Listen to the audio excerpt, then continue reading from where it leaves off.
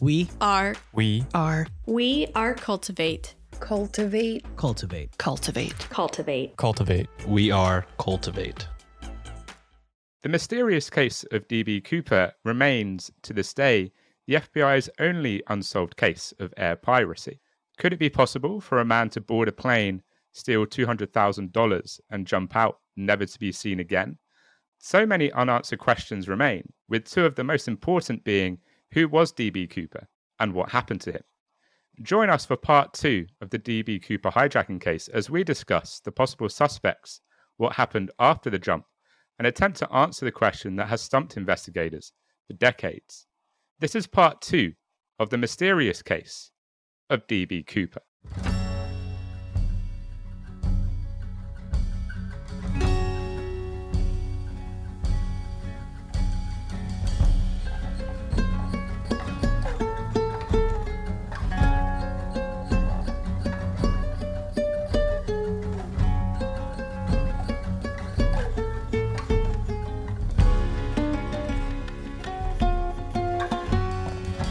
Well, hello, our fellow weirdos. It's your host, Dom. And Amy. And this is episode 34, part 2 of Horror House True Crime and the Macabre. We hope everyone is having a wonderful Friday. And remember, dear listener, that you are an amazing human being and you're awesome and you're worth all of the good things. Amy, how are you doing today? I am very, very well. Very well. Much better than I was a week ago when I had COVID and was, dying a death. But now I'm back on track and I'm happy to be back to talking about DB Cooper because it is not over. Oh no, that suave, sophisticated man. Or alien. Oh, Yeah, I haven't let it go. I'm still keeping it. It's still one of my theories. Don't expect that there's going to be no talk of aliens this episode just because I've had a week off, alright? You're dying on that hill. I absolutely love it. It's a valid theory. It could easily happen. Uh-huh. Okay. Whatever. I'll agree. Whatever. You don't have to agree. People didn't think the world was round for a really long time, and it turns out that it is. So, do you know what? Maybe DB Cooper is an alien, and one day I'm going to be laughing back at you. You're going to stumble across like a Netflix documentary or like a History Channel documentary. Just be like, DB Cooper is an alien. And then you're going to message me being like, ha, I fucking told you. Yeah, suck it, bitch. I told you he was an alien. I told you he was MIB. So, if you don't know, people, Horror House has a Patreon page, which means we're an actual podcast now. Like, not too long ago, I got my first 1-star review, which put me in kind of an actual podcast territory. But now we have a Patreon page. We are an actual podcast, Amy. An actual proper podcast at this point. Oh, yeah. So if you want early access to episodes, if you want bonus content, if you want ad-free episodes, and more good stuff, then come and join the Horror House Patreon. Remember, you can pay for a 12-month subscription straight out. If you're like, I don't want to pay per month, I'm just going to pay 12 months here and now. And then, you can cancel it straight away. But you can get 12 months of just goodness. You can get 12 months of goodness. How amazing is that? That is pretty amazing. That's a whole lot of goodness. That's a whole lot of goodness. That's just loads of me and Amy in your ear holes. No, Just we're not loads. doing that again. That's how you don't get people to sign up. We're not going to do anything to your ear holes other than sing sweet melodies into them. And I don't know, pour honey. Is pouring honey in ear holes still a thing? I feel like it is. We're going to do nice things to your ear holes. What we're not going to do is dry hump them, as implied in the last episode. When did pouring honey in ear holes be a thing? When was that a thing? I'm sure that was a thing. I'm pretty sure that was a thing. I don't know. Maybe it's a poetry thing. Like maybe it's metaphoric honey as opposed to actual honey. I don't know, but I'm sure I've heard it somewhere. It sounds like something like Victorian doctors would do because they had no knowledge of like things that actually help people. Yeah, maybe it was a Black Death thing. Maybe I read it for that episode. I don't know. Maybe. I've probably made it up. Ignore me. Maybe. Don't go pouring honey in your ear holes, people. It's probably not wise. Victorian doctors saw that like Wild West doctors would like, you know, be like, oh, you've got a headache, here's opium. They were like, oh, earaches, honey, right in the ear hole. Genius. In your ear hole, move on. So there is 3 tiers on the Horror House Patreon. We have a £1.50 tier, which is a general support tier if you're not too fussed about the perks, but you still want to support the show and you still want to, you know, do a little subscription each month, then £1.50. Just a little support tier for us. Or there's the £4 tier, which gets you ad-free episodes, the bonus content, the early access, and there's also the £8 tier, which gets all of the perks from the £4 tier, but a few extra ones as well. So that is the Patreon page. But in addition to the Patreon page, Amy, we also have something else. What is that? We really do. We do also have our Buy Me a Coffee link, which will give you the opportunity to give us exactly the amount it costs to buy a cup of coffee. And believe me, I really, really could do with a coffee right now. As I could at the start of most episodes, because Dom puts me to sleep. Ooh, burn! Sorry, I didn't mean that. But no, it's a really good way to support us without subscribing. So please do feel free to use it. But also, just reach out. Just leave us a nice comment. Say nice things to us. Send us nice DMs, because that is worth its weight in gold. It is. Don't know where this sassy Amy is come from today. It's obviously just pick on Dom. So say me. Sabi's co-hosting today, not Amy. Sabi is. Oh dear. So yes, we have the Buy Me a Coffee page as well. Speaking of Buy Me a Coffee, my mum, bless her heart, she bought us 3 coffees the other week, which was unbelievably adorable. And I bet you drank them all, didn't you? I bet you didn't even send me one. You just had all those coffees. And she was definitely sending them to me and not you. Ooh, that's awkward. Moving on. I drank 2 of the coffees, and I did send you one. Obviously, it must have got lost in the post.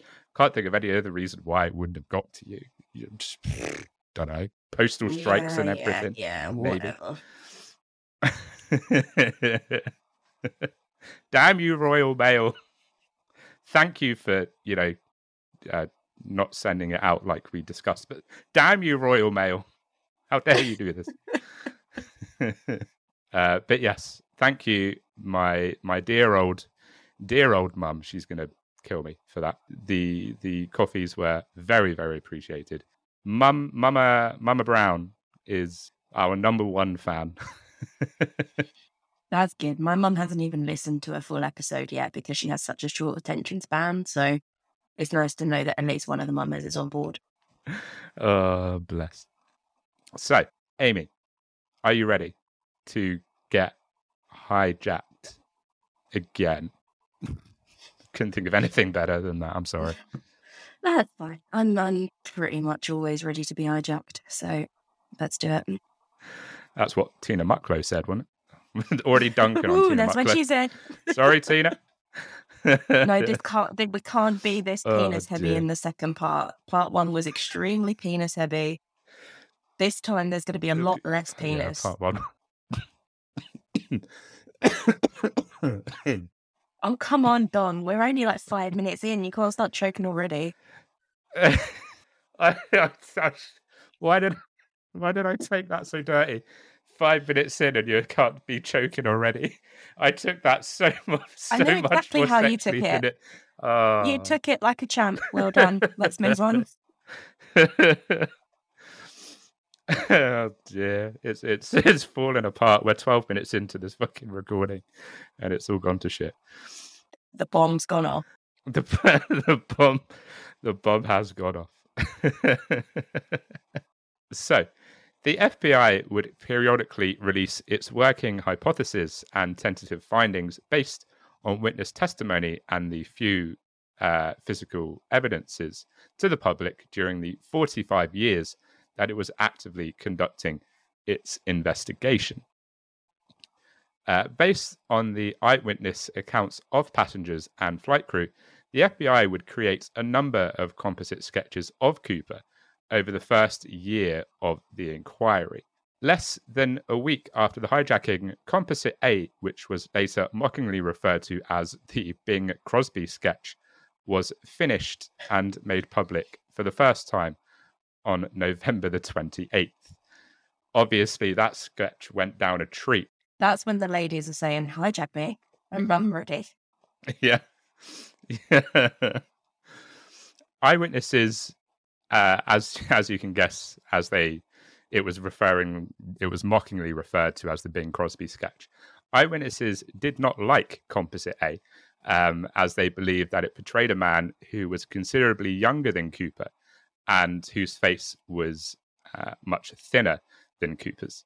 Not gonna lie, when I was researching this and I came across like the section about the sketches and shit, I thought when it said the Bing Crosby sketch, I thought it said the Bill Cosby sketch, and I was just like, oh no.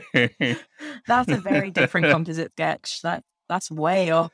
It's a very different. No wonder people didn't like Composite A.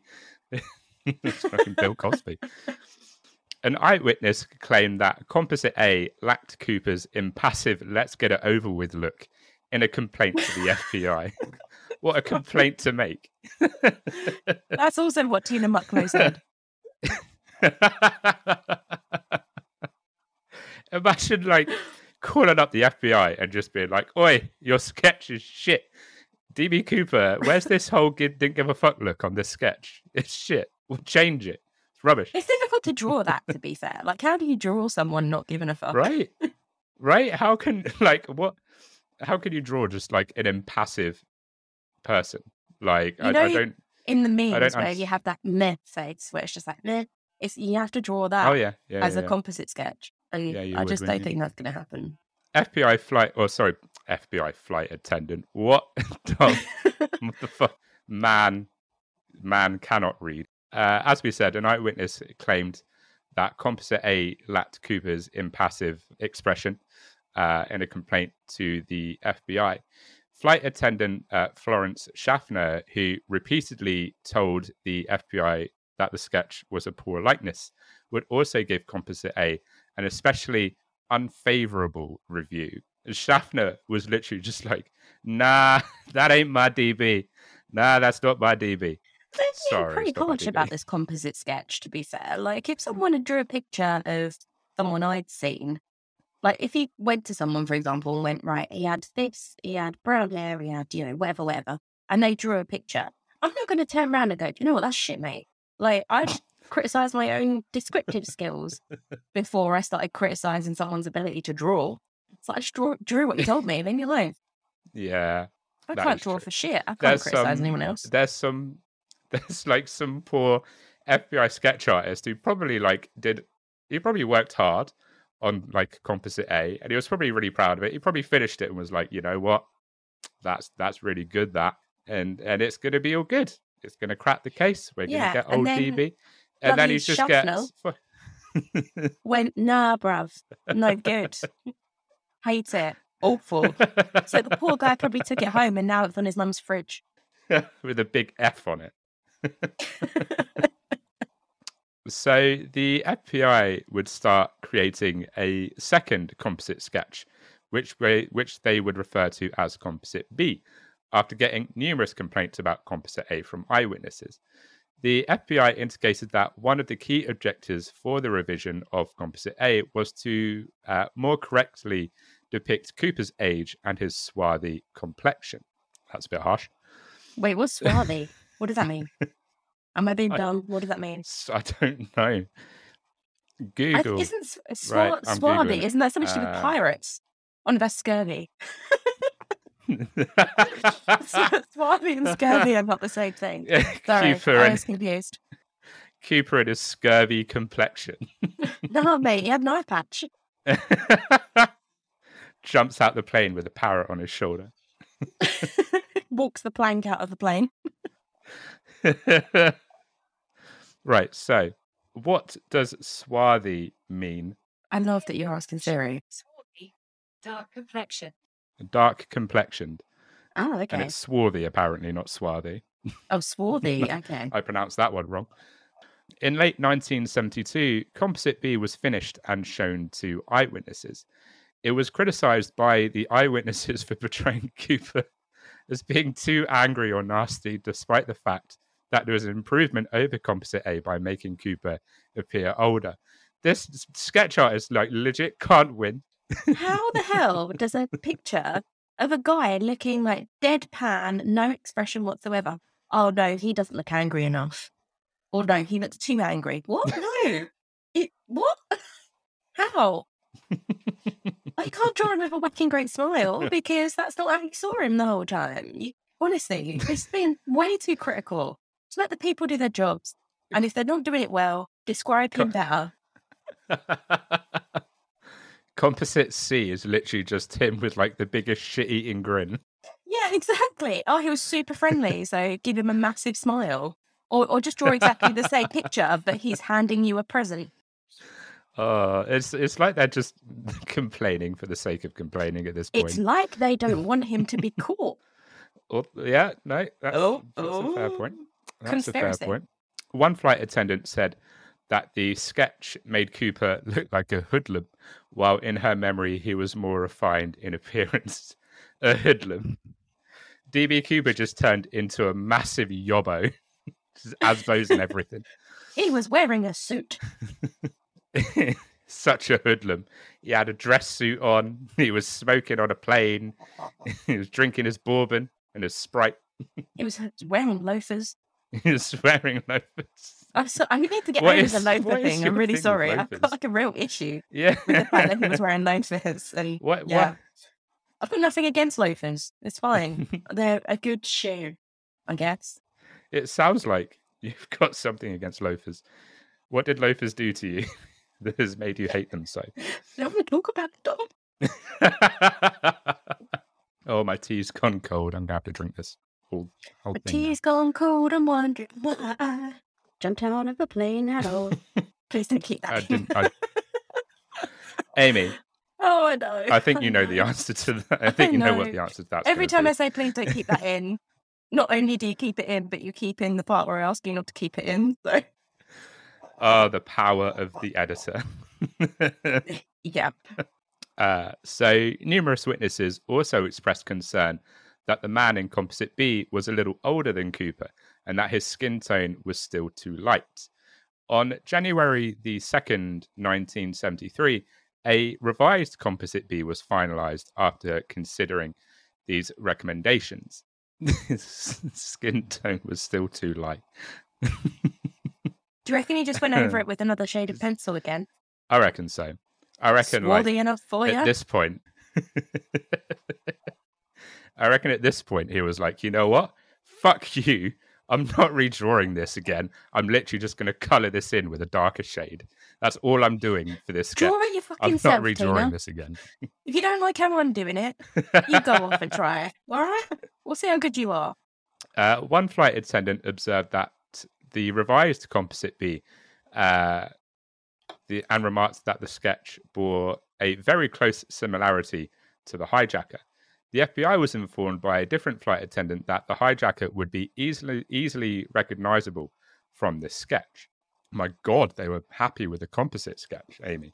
Crazy. On April 1973, the FBI came to the conclusion that the revised Composite B was going to be the most accurate portrait of Cooper that they could create based on eyewitness testimonies, that it ought to be regarded as the final sketch of Mr. D.B. Cooper.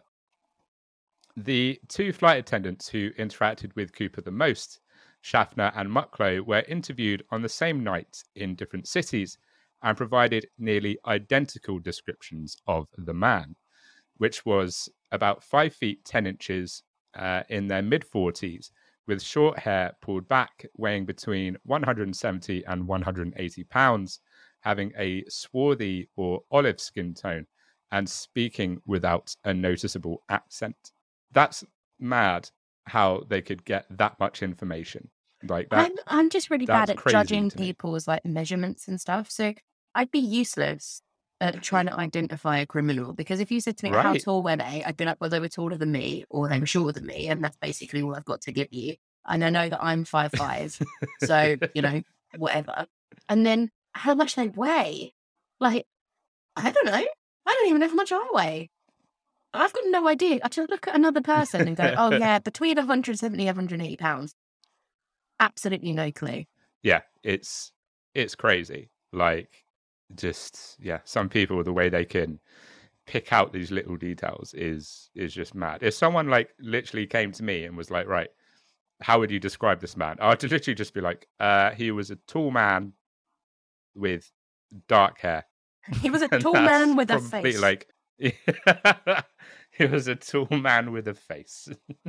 I'm going to make He a had- note to myself. He was a tall man. Like, I think I'm quite good at remaining calm under pressure. So if I'm ever in a situation where I'm being hijacked, I mean, that's not going to be the case because, number one, this wouldn't happen like it did back then. And number two, I'm not an air stewardess, so it's unlikely. But if I'm ever in a situation where a crime is taking place and I think I'm going to have to, you know, be a witness and describe this person at a later date, I might just stop the criminal, like, you know, do all they need to do, make sure you're not going to get killed, but then stop them, just be like, wait, before you go, obviously you've got what you want. Good for you. Excellent criminaling. Excellent crime doing. But before you go, please can you tell me, how much do you weigh and how tall are you? Because I really want to get it right. I'm sure they won't mind. Even if they lie, you can just be like, well, that's what they told me, so at least I tried. Yeah, that's true.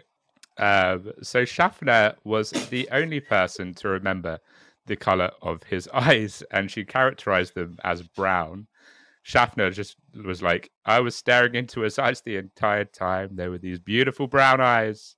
Oh, I couldn't take my eyes off of them. Got lost His in them. eyes were brown like the tree trunks. I couldn't think of anything. I could see how hard you were thinking as well. I was like, oh, she's going to come up with something. Tree trunks. I could only come up with one other thing, and that was going to be way worse, so I went with tree trunk. They were brown like the shit I did in my pants when he jumped out. The University of Oregon student Bill Mitchell, he was just fucking Grant Mitchell's like long lost fucking brother. Oh, Bill Mitchell. It was on the flight, just being like, oh shit, I'm supposed to be at the Vic. Oh fuck, Peggy's gonna fucking kill me. Get out of my pub.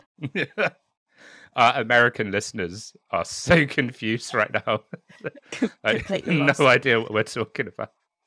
Yeah, just Google it. If you Google EastEnders Mitchell Brothers, this is who we're talking about, except one of them's called Phil. Actually, this is completely random. Don't bother. It's not that exciting, to be honest. I don't know why we're finding it as funny as we are. Because I'm drunk. Bill and Phil. Oh my God. Bill and Phil. Oh, dear. So, Bill Mitchell, as we said, a University of Oregon student who was seated across from Cooper throughout the 3-hour flight from Portland to Seattle, would provide a great deal of the testimony that the FBI would use in what is now known as Composite Sketch B. He said Cooper was between 5'9" and 5'10", and that at 6'2" he was much taller than Cooper, even referring to Cooper as slight. Mitchell's descriptions of Cooper were mostly similar to those of the flight attendants. Robert Gregory, one of the only other passengers beside Mitchell who would provide the FBI with a full description of Cooper, also provided a shorter impression of Cooper, describing him as 5'9". Gregory stated that he believed Cooper to be of Mexican-American or American-Indian descent. So based on testimony that Cooper recognized Tacoma from the air as the jet circled the Puget Sound, and his accurate comment to Mucklow that the McChord Air Force Base was about 20 minutes drive from the Seattle-Tacoma airport, which was a detail most civilians would not know or comment upon. It appeared that Cooper was familiar with the Seattle area and may have been an Air Force veteran. It's possible that his financial condition was hopeless. Extortionists and other criminals who steal huge sums of money almost always do it because they need it immediately. Otherwise, the crime is not worth the significant risk, claims retired FBI investigator Ralph Himmelsbach. Cooper might also have known oh my God, that was a proper tongue twister, which wasn't really a tongue twister. I just can't read. Cooper might also have been a thrill seeker who made the jump just to prove it could be done. Well, the idea of I'm just seeking gonna a thrill book is a like week off eating of my work dessert for- before dinner. Well, all right, calm down. I know. Jesus, you're fucking off the chain. God I'm a woman damn. on the edge. Oh dear. But I just love that. Like, if that's true, Cooper has literally just planned this entire thing because I wanted to prove I could. Like, that's the only reason. I mean, he's proved it. dear. After all these years, I'd say he's done the job. So good for you if that was the case. The FBI internally published an eight-page suspect profile in May 1973. The profile would make the assumption that Cooper was a military-trained parachutist rather than a sports skydiver because of his age, which would have made him an outlier in the sports skydiving community and increased the likelihood that he would have been quickly recognized by a member of that community. Several eyewitnesses commented on Cooper's athletic-looking body despite his age, leading the profile to assume that Cooper was a frequent exerciser, which I am most certainly not. My body attests to the fact that I am not a frequent exerciser. Depends what you consider to be exercise. I mean, I climb the stairs every day. I walk to work. I suppose that's frequent exercise. The fact that the one drink he was given was swiftly spilled and he never asked for more led them to believe that he wasn't a heavy drinker or an alcoholic. According to the profile, an alcoholic would probably have been unable to resist drinking more throughout the tense and protracted hijacking. The FBI estimated that he smoked about 1 pack of cigarettes each day. Holy shit, DB. That's pretty That's normal. like a chimney. That's just Gee. a 20-a-day habit. That's pretty normal for smokers, isn't it? I mean, we literally both smoke. suppose. So, I don't know. Yeah, but I don't smoke a pack a day though. well, I don't smoke a pack a day, but only because I can't afford to. I probably would if, they were like 50p a pack like they would have Yeah, been that's back true. then. I'm still in shock about the fact that they're smoking on the plane next to a bomb. Oh yeah. I mean, if there's ever a reason or a time to give up smoking, surely that's it. Surely it's at the risk of blowing yourself up. It's Yeah, that probably is a good true. time to just go, do you That know is what? true. I think I'm all right. As we say, the FBI estimated that he smoked about 1 pack of cigarettes each day based on how many he consumed during the hijacking. Cooper's vocabulary, accurate use of aviation-related terminology, complete lack of profanity, calm demeanor, mannerisms, and respect for the female members of the team all led the FBI to the conclusion that he was smarter than the average criminal. But was he smarter than the average bear, though? Do you want me to answer that? Is that like a genuine question? No. Oh, that fell so flat. I'm just gonna move on from that because that fucking that fell like a lead balloon. Wait, what was the joke? I'm confused. Let's move on. Let's move on from that. Oh no, I feel like I missed something. I'm sorry. It's fine. It's fine. I'm just going to save my ego and I'm just going to move to the next point. Alrighty then. Oh my god! I put that in there and thought that was actually quite funny. That reaction. I is just- don't get it. What's the Oh, dear. reference? So, a character would say it, and it was like a children's TV show, and a character would say it. Yogi Bear would say it. It was like smarter than the average bear. Oh, why would I know that? No, No, Fucking so hell, sorry. You're so unrefined. I do apologise. I'm committed to solving this case, Dom. If you want to just make jokes about Yogi Bear, then that's fine. But, some of us are taking this seriously. So Cooper was presumably the kind of guy who would commit a crime without the need or desire for an accomplice, according to profilers, because of his ability to rapidly and competently adjust to varied situations as they developed.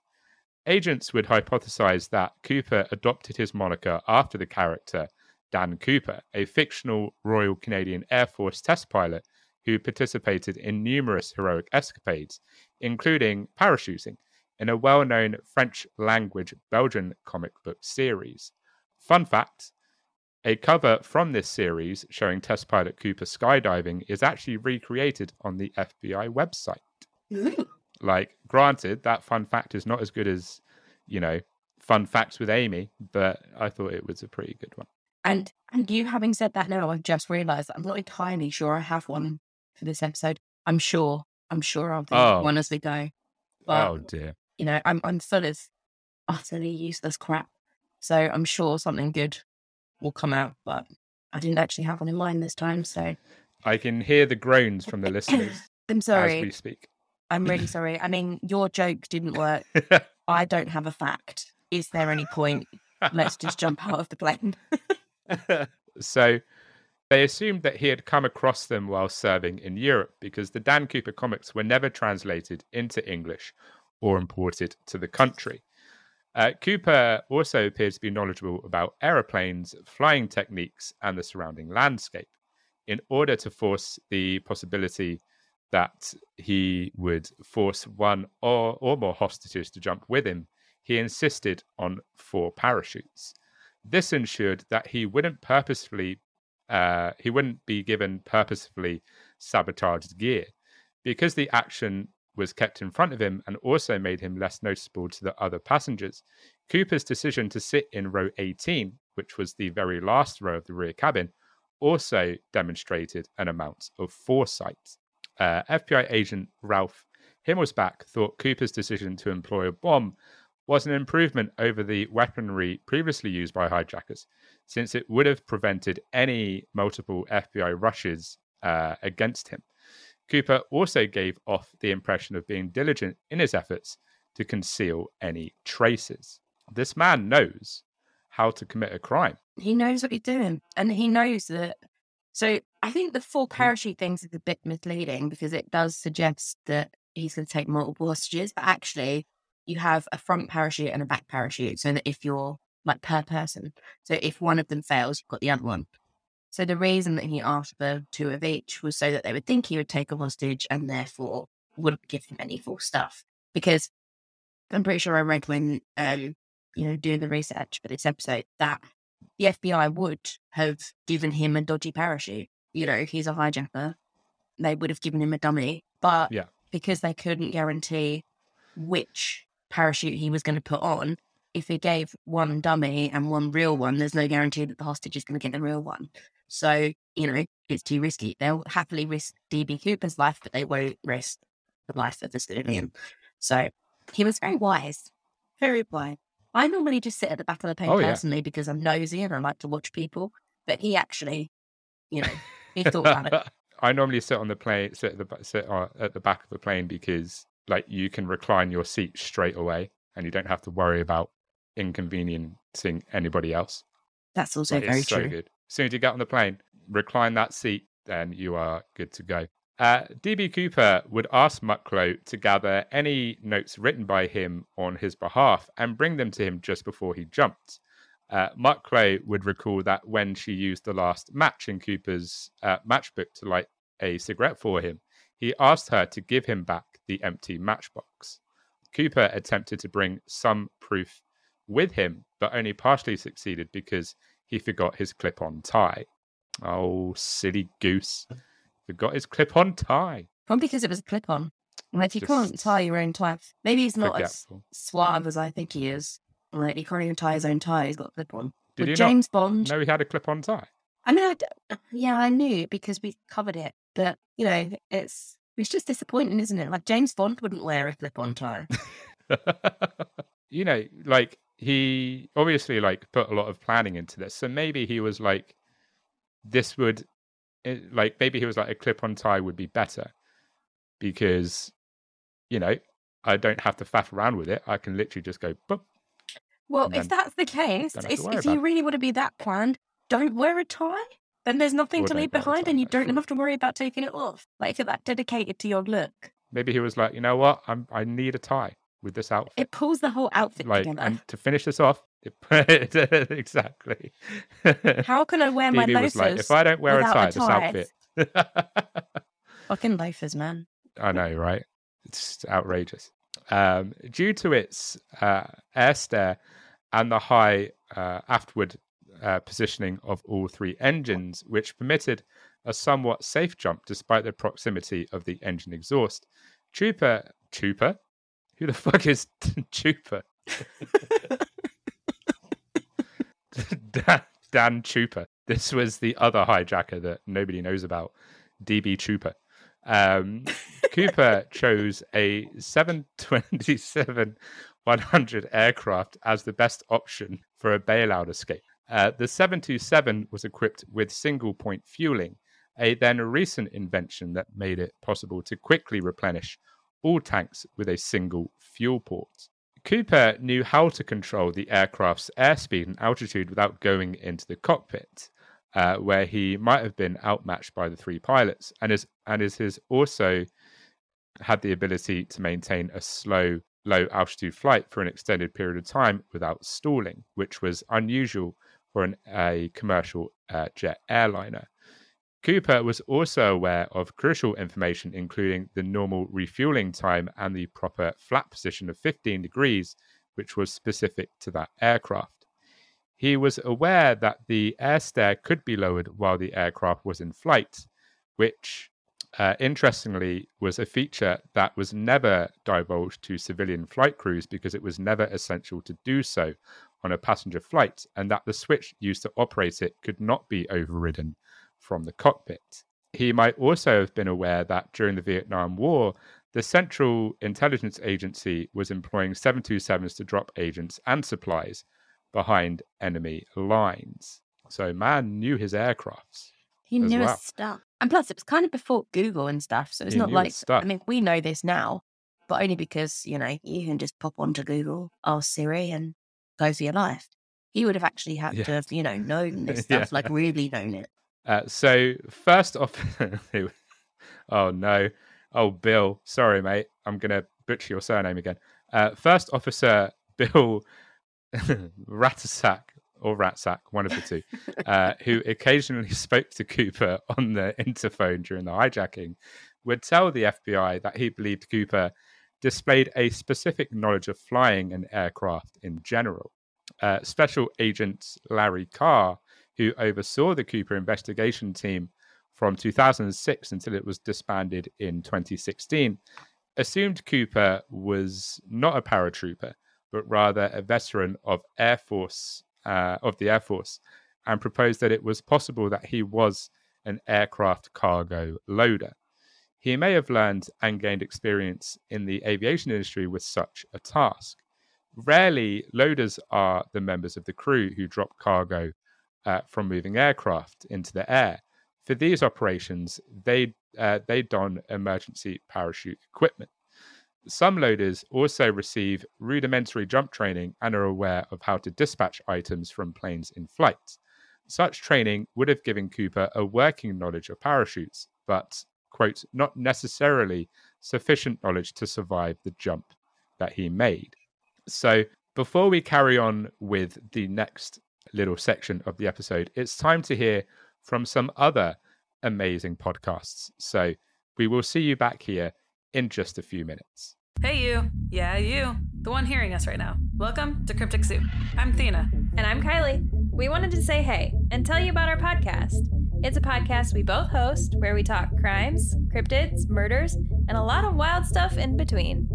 You can find Mothman, Jeffrey Dahmer, SeaWorld, Spectrophilia, Casey Anthony, or even Skinwalker Ranch to be just a few of the crazy topics we cover. We even do some fun urban legends to make you feel like a kid at the campfire again. We're just two best friends hanging out, diving into all the things that your coworkers think you're a weirdo for wanting to talk about. We have a new episode every Tuesday at 3 a.m. Eastern Standard Time, and we're always open for case suggestions. Our Instagram is @CrypticSuitPod, where our DMs are always open, so slide on in. We always want to hear your opinions about any cases and episodes we cover. You can find our episodes on Spotify, Apple Podcast, and most podcasting platforms. At Cryptic Soup Pod, the menu is always overflowing with crazy topics you'll want to hear about. So join the conversation today and come hang out with us. Stay tuned.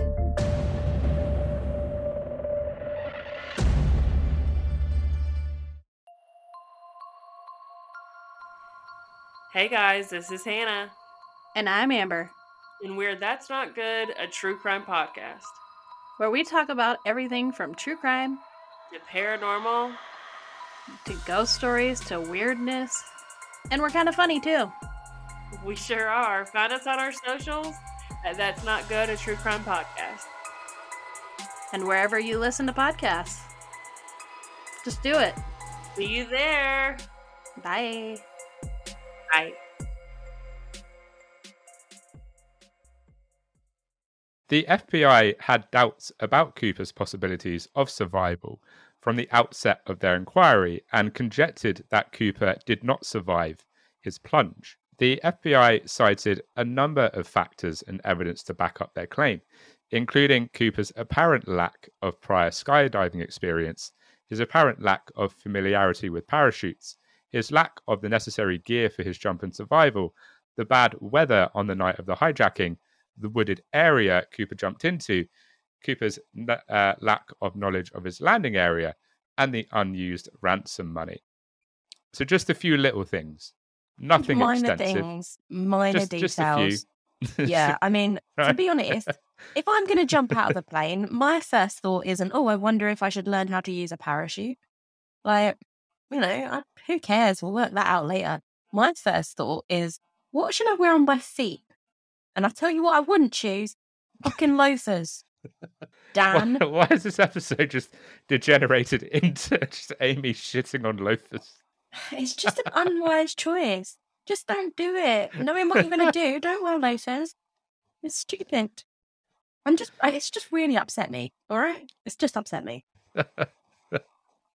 Well, looks like I'm going to delete that email to the loafer company that I was going to ask for a sponsorship. That company doesn't exist. There's no company that just makes loafers. And if there is, then you're stupid and shouldn't be selling to people that are jumping out of planes. First off, Cooper didn't seem to have the appropriate expertise, training, or experience for the kind of jump he was trying to make. Carr stated that we originally thought Cooper was an experienced jumper, perhaps even a paratrooper. We concluded after a few years that this simply was not true. No experienced parachutists would have jumped in the pitch black night in the rain with a 172 miles an hour wind in his face wearing loafers and a trench coat. It was simply too risky. 172 mile an hour wind. It's a bit much. So it's challenging, I'd It's say. a bit much. Cooper's parachutes were provided by skydiving instructor L. Kusi, who testified that Cooper didn't need a lot of experience to survive the leap and that anyone who had 6 or 7 practice jumps could accomplish this. However, Cooper would have most likely had serious ankle or leg injuries upon landing without jump boots, according to Kusi, who also pointed out that jumping at night significantly increased the danger of harm. Cooper also gave the impression that he was knowledgeable about parachutes, though not experienced.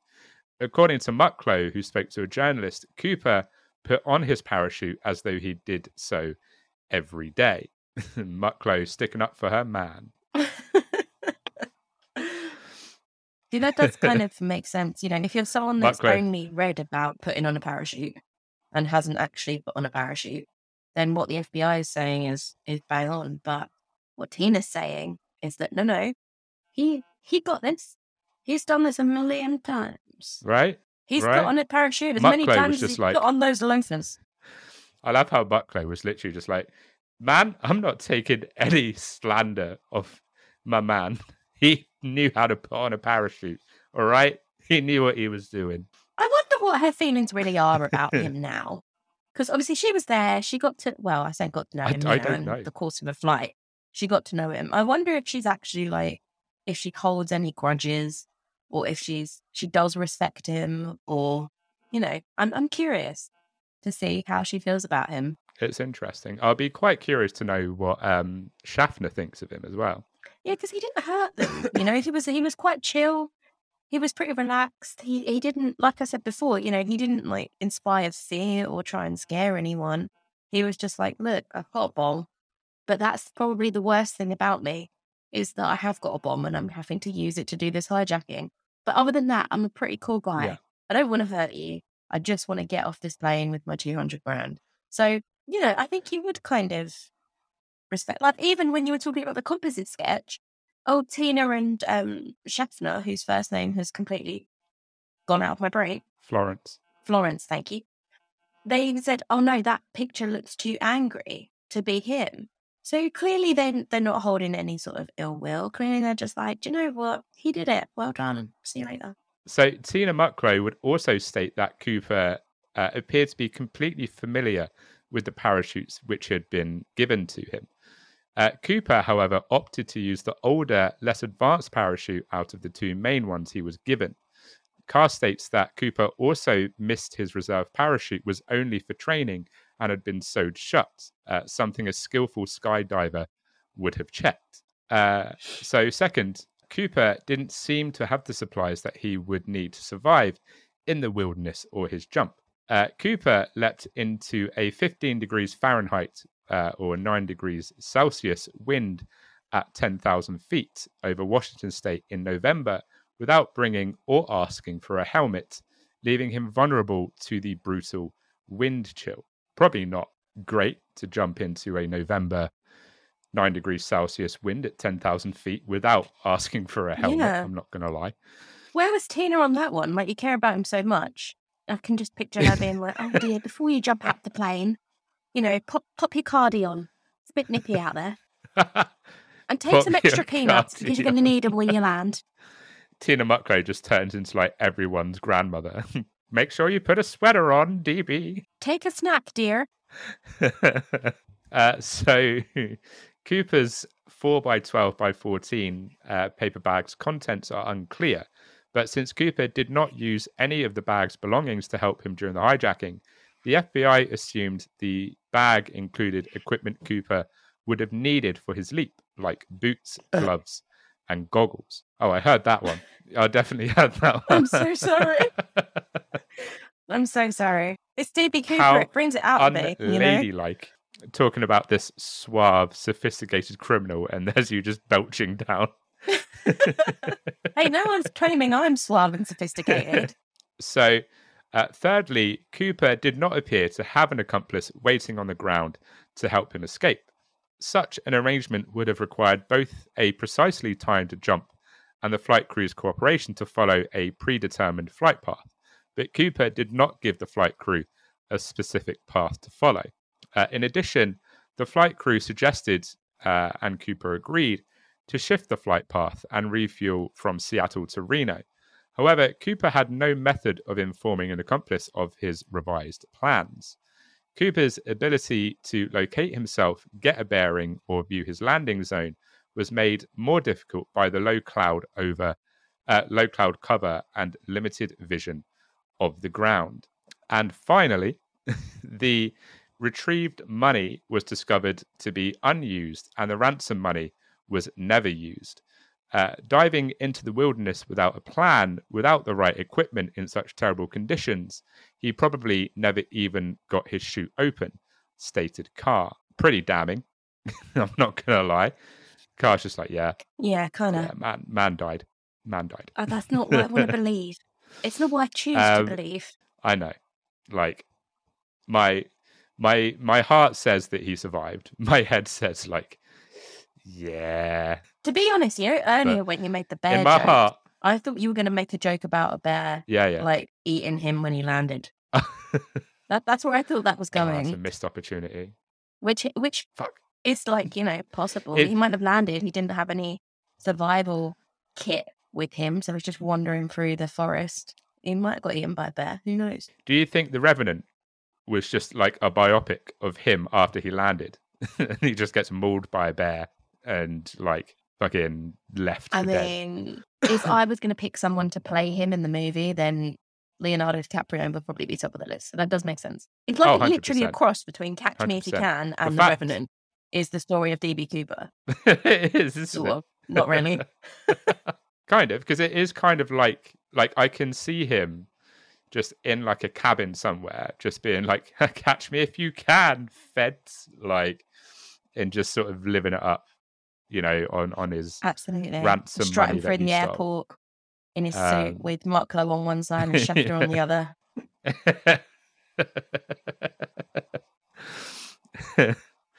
Though when I think of DB Cooper, all I think of is Without a Paddle. I'm not gonna lie, I love that film. What? Okay, what? Burt Why? Reynolds. What's wrong with Without a Paddle?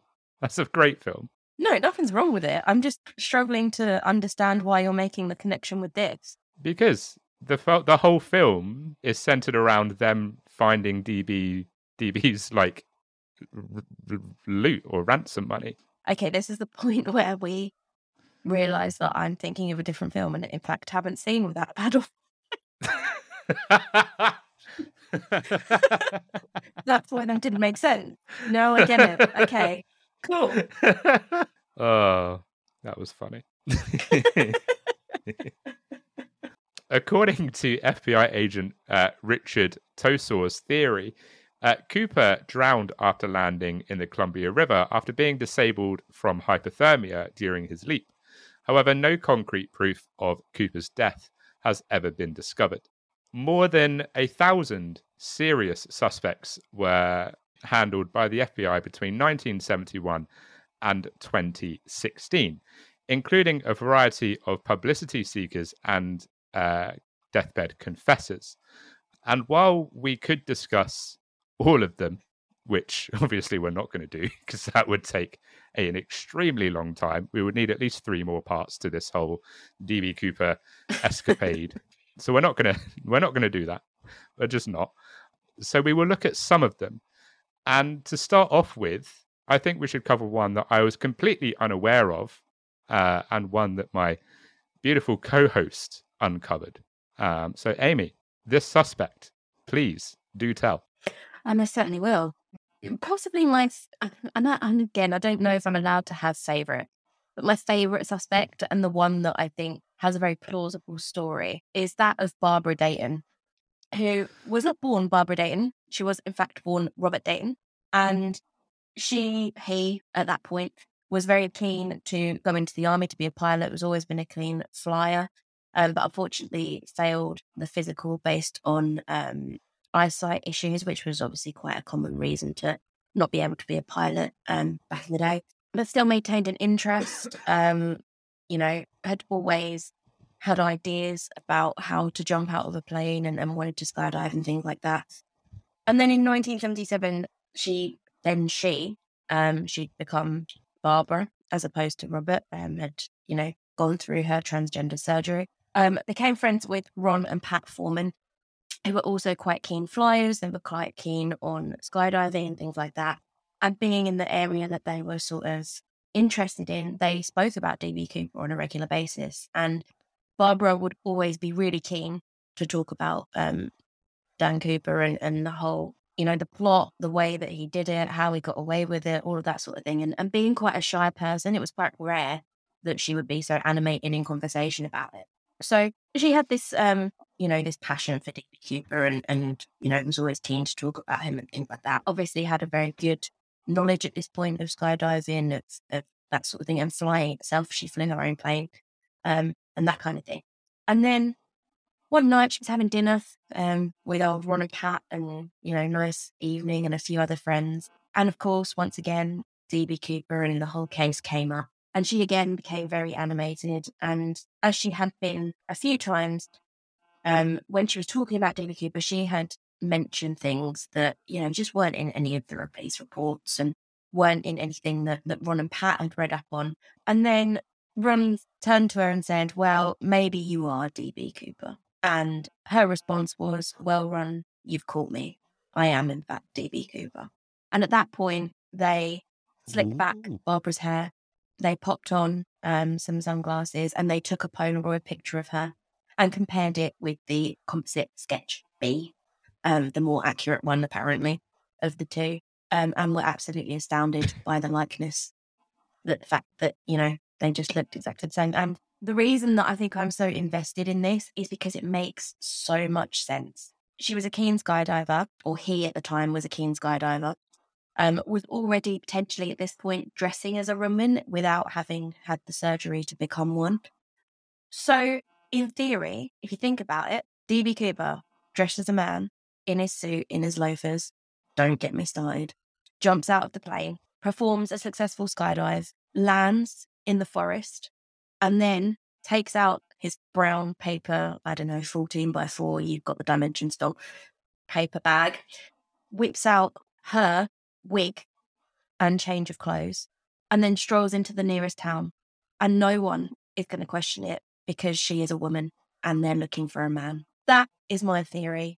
That's the one that it's not my theory, but it's the theory that I like the best. It's the one that I think makes a lot of sense.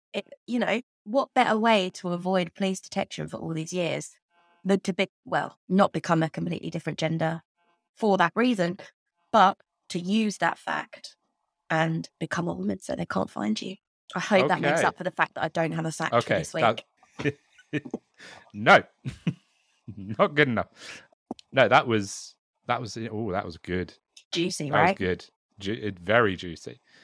I can see why that would be like your sort of top suspect or sort of a suspect that is very high on your list, because it makes sense. She could have, landed wherever the drop zone would have been and sauntered her way into the next town. And like you say, nobody would have been suspicious because they weren't looking for a woman. They were looking for a man.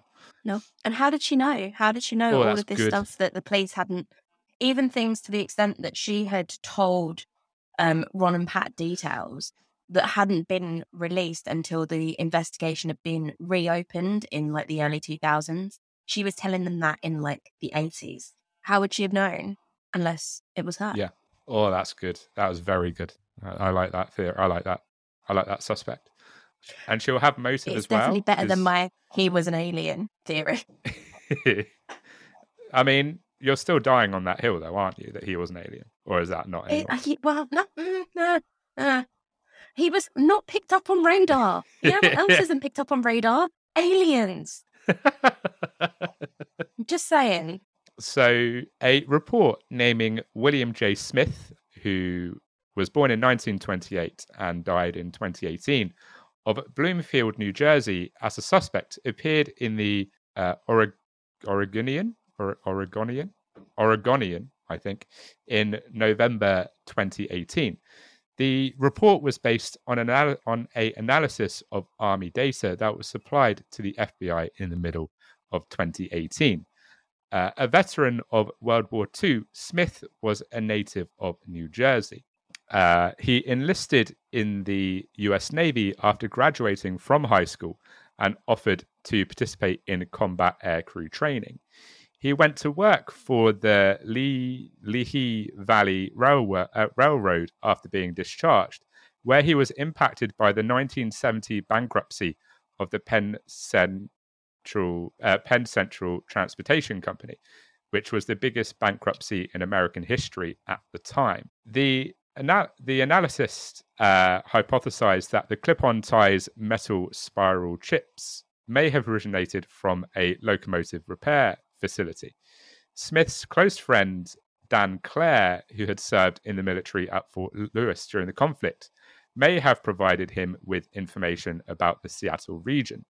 According to the story, the FBI sketches of Cooper and a photo of Smith that was posted to the Lehigh Valley Railroad website bore a striking likeness.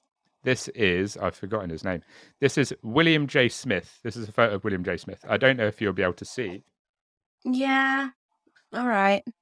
So the thing is, though, this is okay. Yes, he does look like him. I'll give you that. However, he's not got any particularly distinctive features. He's just a normal guy. Yeah, he's got quite a skinny face. What I would call a triangle-shaped head. But then a lot of people have that. It's nothing crazy. So another suspect who was the focal point of a Netflix oh my goodness, who was a focal point of a DB Cooper Netflix documentary, which is very good if you haven't watched it. I think it's called DB Cooper, Where Are You? Or something to that effect. It's very good. That's exactly what it's called. I'd highly recommend it. But this man was sort of a focal point of this documentary, and that man is called Robert Wesley Rackstraw, who was a Vietnam veteran who died in 2019. Robert Rackstraw, as I say, was a Vietnam War veteran, a retired pilot and a former prisoner, and served on an army chopper crew and other forces.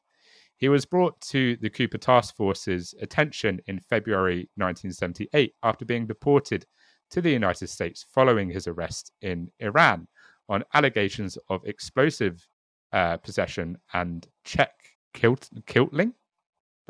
Whatever that is. I don't know what that is. I'm not going to lie. No idea. Several months later, while released on bail, Rackstraw attempted to fake his own death by radioing a false Mayday call and telling controllers that he was bailing out of a rented plane over Monterey Bay. Later, in Fullerton, California, police would detain him on an extra allegation of fabricating federal pilot licenses. The plane he claimed to have ditched was later discovered in a neighboring hangar, freshly painted. Although he was just 28 in 1971, Cooper's investigators took notice of his physical similarities to the Cooper composite sketches, his military parachute experience and criminal history, but they removed him as a suspect in 1979 after no concrete proof of his involvement could be established. Rackstraw reappeared as a suspect in a book and a History Channel program in 2016. The book's author, Thomas J. Colbert, and lawyer Mark Zaid filed a lawsuit on September the 8th, 2016, to compel the FBI to reveal the Cooper case file in accordance with the Freedom of Information Act. At an unidentified area in the Pacific Northwest, Colbert and a team of volunteer investigators discovered what they thought to be a decades-old parachute strap in 2017. So this was followed later in 2017 with a piece of foam, which they suspected of being part of Cooper's parachute backpack. In January 2018, Tom and Donna Colbert reported that they had obtained a confession letter, originally written in December 1971, which contained codes that matched 3 units Rackstraw was a part of while in the Army. One of the flight attendants, which I believe was Schaffner, did not find any similarities between photos of Rackstraw from the 1970s and her recollection of Cooper's appearance. In response, Rackstraw himself told People magazine, "It's a lot of expletive," which is probably shit, I'm assuming, and they know it is. I mean, that's surely a safe bet. Like, he was just like, it's a lot of. I don't think it was Codswallop. That is a load of shit. Yeah, exactly. It's not going to be it's a load of bunk. It's definitely, he's just like, yeah, it's a load of shit. Rackstraw's lawyer termed the resurrected charges, quote, "the stupidest thing I've ever heard." She's like, "Colbert, you're a fucking dumbass. This is the stupidest thing I've ever heard." The FBI would decline to comment further, and in a 2017 phone interview, Rackstraw said that the 2016 investigations were the reason he was fired. Before revealing that the admission was a ruse, Rackstraw did tell Colbert, "I told everybody I was the hijacker." Rackstraw, as I said, would die in 2019. So there's a few suspects. Like, obviously, that is barely scratching the surface of the over 1,000 suspects that Over 1,000. they processed. Well, over 1,000 that they took seriously. So God knows how many more. Yes, that they took seriously. There are many, many suspects that we didn't touch upon. So please, hop on Google and research the DB Cooper case and have a look at the many, many other suspects. Definitely. In spite of the Federal Sky Marshals program launched the year before, 31 hijackings would take place in American airspace in 1972, 19 of which were carried out with the express intention of extorting money. In 15 of the extortion cases, parachutes were also sought after by the hijackers. The FAA would start forcing airlines to conduct full passenger and bag searches in early 1973. That blows my mind that literally, like, it was only in 1973 that people were like, yeah, maybe we should have people scan their bags. Yeah. It's not like hijackings didn't happen before that either. Like, this, granted, was one that it was a bit strange because it was a bomb. But actually, it did happen. People took guns onto planes to hijack the plane. And, the extorting money part was kind of new. Usually it was just people wanting to go somewhere else other than where the plane was going. But surely, even one hijacking, even if it was just with a gun, would prompt airlines to go, do you know what? Maybe we should check to see if people have guns before they get on the plane. But instead, it's like, nah, we'll just wait until someone gives us like a real threat, a bomb. We'll wait for that before we start checking. Yeah, it's crazy. So federal courts determined that such searches were legal when used universally and when restricted to searches for weapons and explosives, despite numerous lawsuits alleging that they, surprise, surprise, violated the Fourth Amendment protections against search and seizure. I swear Americans just whip out the Constitution anytime they're inconvenienced. If in doubt, whip it out. If in doubt, whip it out. But it's just bad. It doesn't shock me at all when I came across that they were just like, it's my constitutional right as an American.